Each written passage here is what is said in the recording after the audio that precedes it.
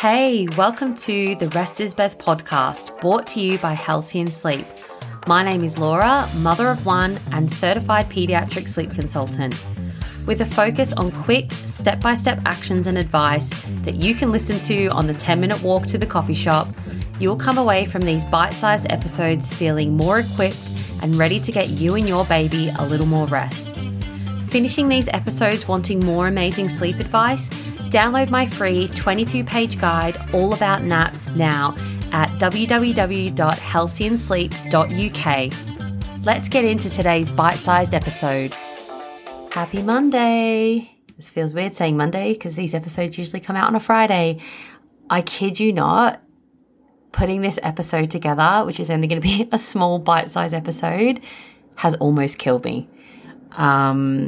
So hence why it's out today and not on Friday last week. But I really thought it would be helpful for anyone who didn't get to see the natural baby shower event that I did, to record the audio, pop it into a podcast so you can listen to it in case some of the questions relate to your situation. But oh my goodness, like trying to get this audio recorded from the Instagram live, has literally almost pushed me to the edge. But here it is. I hope you enjoy it. Apologies if it's not perfect. I know last week wasn't perfect either. I swear as soon as I get more time, I'm going to invest in some recording lessons, to make all of these, when I'm interviewing people, sound a little bit more legit. Before we get stuck into it though, I did want to announce that this Friday coming, I'll be releasing my interview with Dr. Sujay, who was so incredible to chat to. He honestly put so many things into perspective for me, even as someone who is really passionate about sleep and helping parents take the guilt away from wanting better sleep, to get his professional opinion as a neurologist, as a doctor, as someone with over a decade of experience in pediatric sleep, was amazing. So we talk about attachment, we talk about sleep training, we talk about why it's so important for your child, and he answers some of the questions you asked, although I didn't get a lot of the questions you sent in, I didn't get in time. So we're thinking about perhaps collaborating in the future and we can answer more of those questions there. But thankfully, through our conversation, we did get to kind of cover most of it. If you haven't subscribed to this podcast, make sure you do so that you don't miss any episodes and you don't have to go searching for new episodes. It will just be there right on a Friday morning, 5 a.m. they get released, British Standard Time, British Summertime. And you can go ahead and listen to it as soon as they come out. Also, I've discovered that I can only see podcast reviews on Apple Podcasts from anyone who's left them from the UK, which is really strange and annoying because I text my friend in Melbourne and she's like, I've left you a review. And I was like, I can't see it. And then she sent me a screenshot and there's reviews that I can't see. So if you have left me a review from anywhere else in the world, thank you so much. Or if you've just given a rating, it means so much. I don't think, unless you run your own business or have your own podcast and things like that, that kind of stuff makes such a difference, because reviews and ratings and subscriptions and all that kind of stuff push my content up to the top of the list so that any other tired parents can find me and hopefully get some help. But anyway, enough from me. Let's get into the interview that I did with Natural Baby Shower. Enjoy. Should we go for it, Laura? Do you want to just chat through who you are and about what you do? Yeah, absolutely. So I'm Laura Davis. I am a certified baby and toddler sleep coach, or pediatric sleep consultant. There's lots of different names for it. I have a podcast called the Rest is Best podcast. I am a mother to 2.5-year-old Farley, who's at nursery today, thank goodness. I'm Australian, but I live in the UK. And I am obsessed with helping parents get better sleep, essentially. Amazing. I mean, that's great. And you've got some fantastic reviews of parents that you've already helped. So you're very well qualified to talk to us today. So I think we're going to go on to some questions. And this is, I guess, the number one question when it comes to parenting and sleep. When is a realistic age to sleep through? And that's sort of sleeping through the night. Oh, yes. I can't. It becomes like a life goal when you're a parent. Absolutely. It really depends on how old your baby is. So if we think about the newborn phase, it's not necessarily the goal to have your newborn sleeping through because they have to feed so often. Mm-hmm. But from around 8 to 10 weeks, we do start to see longer stretches. So if you're in the throes of those first few weeks of being a new mum, I promise it gets better. Around that time, they start to develop their own melatonin, which is the sleepy hormone. And so that promotes longer stretches. And you can see kind of 5-6 hours overnight before they then need to wait for another feed, and then they can go back down for another 5-6 hours. That would be considered sleeping through for a newborn. But as your baby gets older, obviously they need less night feeds. So from around kind of 7-8 months, a lot of babies can drop to one feed, or some babies drop to no feeds. And that's when you can kind of aim for that glorious 10 to 12 hour sleep through that we're all wanting. Aiming for, yeah, absolutely. And then by one, I would say the majority of babies don't need any feeds because they're getting all their healthy, solid foods. Nice. So I guess that's when you maybe start to think if it's getting to sort of 1 and 1 onwards and your little one isn't sleeping through the night, that's where you could introduce some sort of routine and coaching, which obviously you talk to all your parents about. And the next question, again, back to sort of newborn sleep, is the best place to put your newborn down during the day for a little sleep? Yeah, I actually made a reel about this yesterday. And it's literally in that phase, like wherever they'll sleep, as long as they're safe and supervised. That's if it means, isn't it? Yeah, totally. If it means like they're asleep literally on the playmat, or they're in the cot, or they're in the pram, or the car, or the sling, you're not kind of creating any bad habits or anything like that. The only thing to be mindful of is I know how exhausting it can be if your baby only wants to sleep on you or in the carrier. I was going to ask that. That's obviously a big thing, isn't it? And then you're sort of stuck, baby Jane, you can't move and you can't do anything. And it's literally like you'll have them in the carrier, you walk around the house, they're asleep, and you go to sit down and they're like, bing, like eyes awake. You ain't sitting down, you're not watching TV. So it can be really exhausting. I usually recommend to break up the day quite a bit. So if you aim for the first nap of the day in the cot, they're still going to have some leftover sleepy hormone. So you'll have the most success putting them down for that first nap around 8:30. And then you might want to go for a walk and do a nap in the pram. And then you might do a carrier nap. And then you might do some safe bed sharing and have a nap with them in the afternoon. Always recommend that. And then when your partner gets home or you get some friends over, palm the baby off, let them deal with it, so you can have a little break. Catch up. Yeah. I know that sort of wasn't on the questions, but when it comes to sort of safe bed sharing, is there any sort of tips that you can give with that? Because that's a really sort of interesting topic, isn't it, that can divide parents a little bit.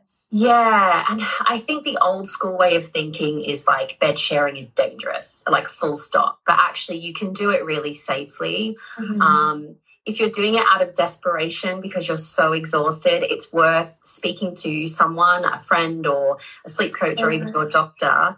But you can do it safely. All you need to do is have a firm, flat mattress, no bedding, no pillows or anything, and have the baby kind of next to you on their back, and just make sure you've got something. If you've got a mattress on the floor, that's good. If you've got like a higher raised bed, just make sure you've got something that can kind of, but not the wall, because we don't want them to potentially roll and get stuck or fall down there.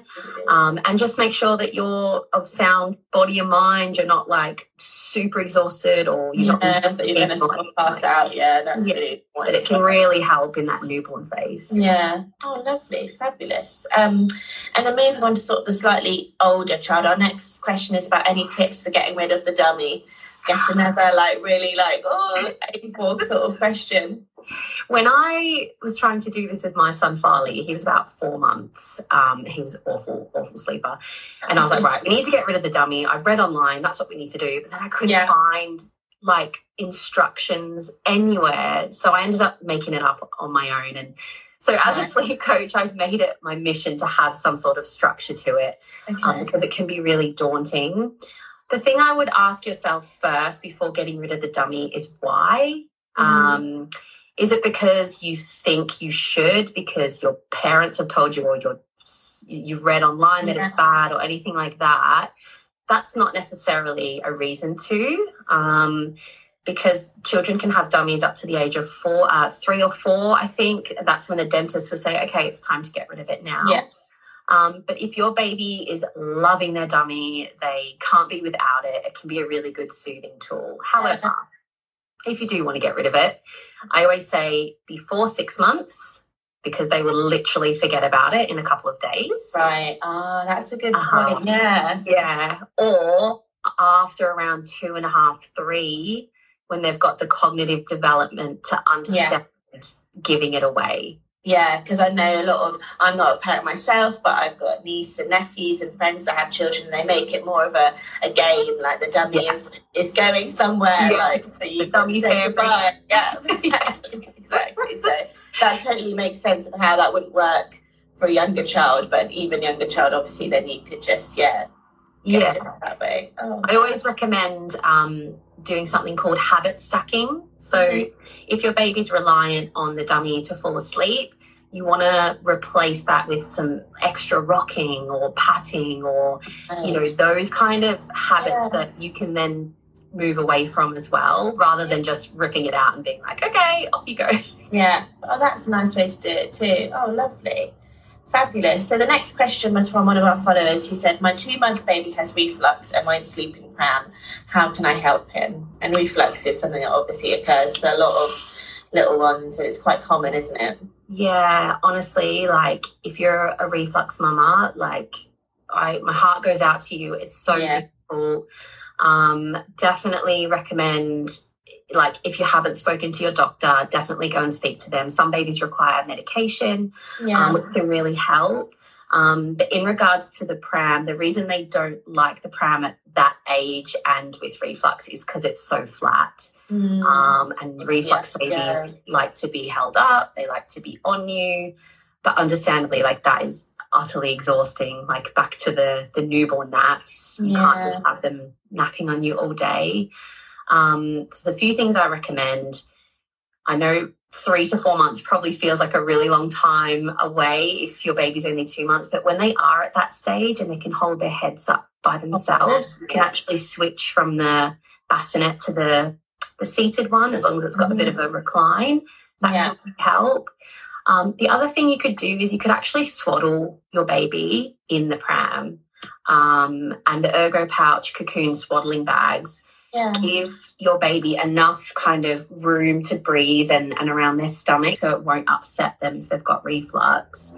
But sometimes just having that support, that feeling of something around them can help to reduce it because they're not getting upset, and it's kind of like a bit of a cycle. So that's another thing you could try as well.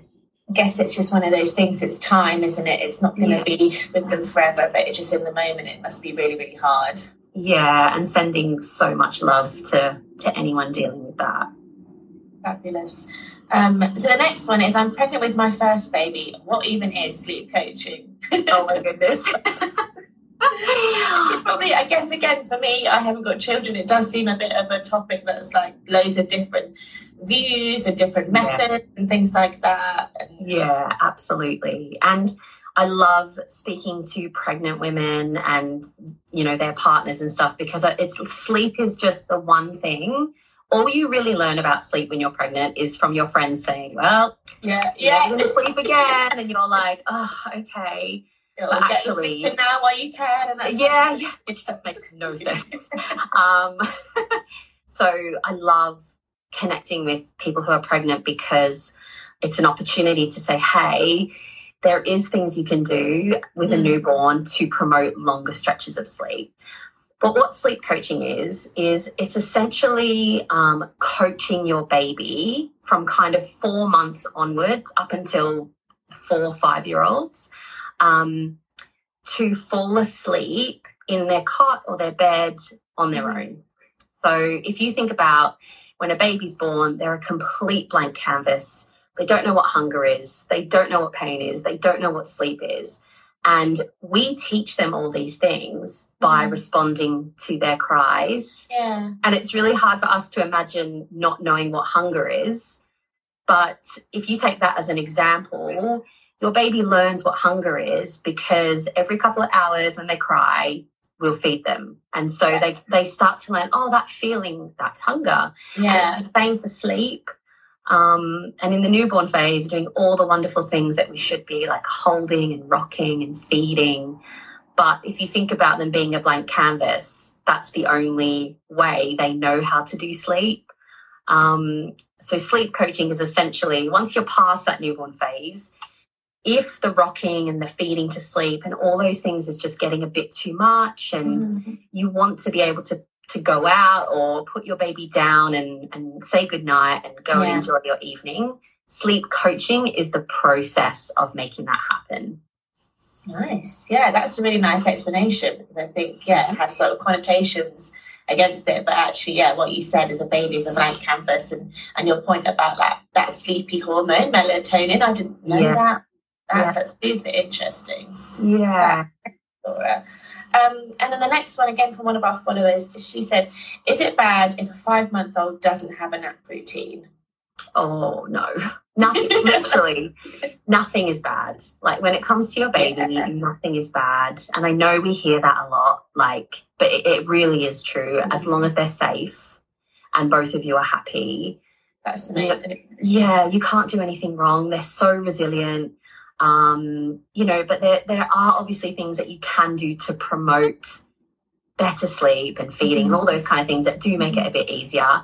I would say at 5 months, it's very normal to not be on any kind of set schedule for naps. Yeah. But it can be really helpful just to follow your awake windows and your child's sleep cues. So like the rubbing the eyes, the little red eyebrows, all those kind of things indicate that they're ready for sleep. Yeah. And then offering them the right environment and encouraging that nap is the important piece. Because if you just let them go, they will become a bit wired and they'll probably stay up a little bit too long and they just get a bit overtired and hysterical, and then it's, that's a whole other kettle of fish. Yeah. And I guess at 5 months they're still so tiny, it's still a lot to sort of expect them to go to sleep at the same time every day, and that type of thing can be different depending on what you're doing and how they're feeling. Yeah, totally. So don't stress. Good advice. And then this one, whatever I do, my little one can't sleep later than 4:30 a.m. Help. I literally wish I could go and give this person a hug. Early rising is so difficult. Farley was about 7 months when he started waking it started at 5:45, and then a couple of days later, 5:30, and then 5, and then 4:30, and it just kept it. And because of the way I was responding, he was like, oh, great, awesome, I get a feeling. How do I get all of this? So it really is, there's not one single answer. It's a long haul, it's a long game. 6 to 8 weeks work and that type of thing to do. Yeah, and it really is a process of elimination. But there's a few things you can look at.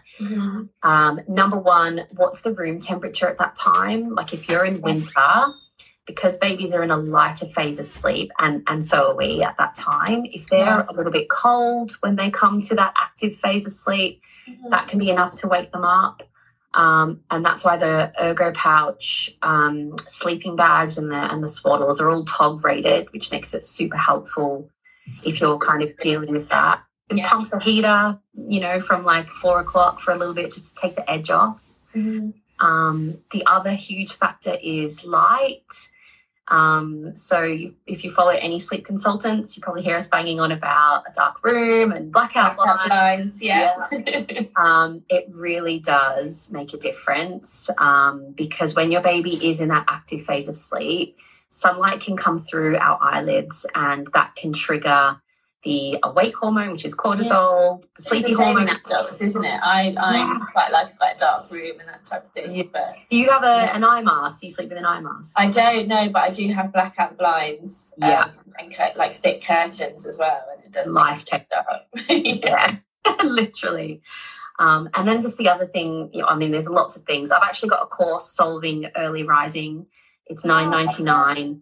And it goes through every single possible thing that almost like a checklist that you yeah that's good. Yeah. So perfect. And obviously, I guess it's that sort of feeling that it's not going to be forever. There is sort of light at the end of the tunnel where they'll be sleeping later.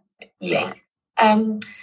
Perfect. And then I guess just before we go on to chat about sort of the Ergo pouch range, we had one last question, was what's better, swaddling and then sleeping bag, or just straight to sleeping bag? And it'd be great to sort of hear your thoughts on this one. Yeah, so I think it's definitely a personal preference, but it also depends on the age of your baby. So swaddling, again, there's kind of mixed reviews on it. It is safe as long as it's done properly. But it can be a bit overwhelming, like learning the folding origami technique. But it is great for newborn babies because they've got the startle reflex, and you see that when you try to pop them down and their arms go like this. Yep, and they want to put So swaddling can really help with that.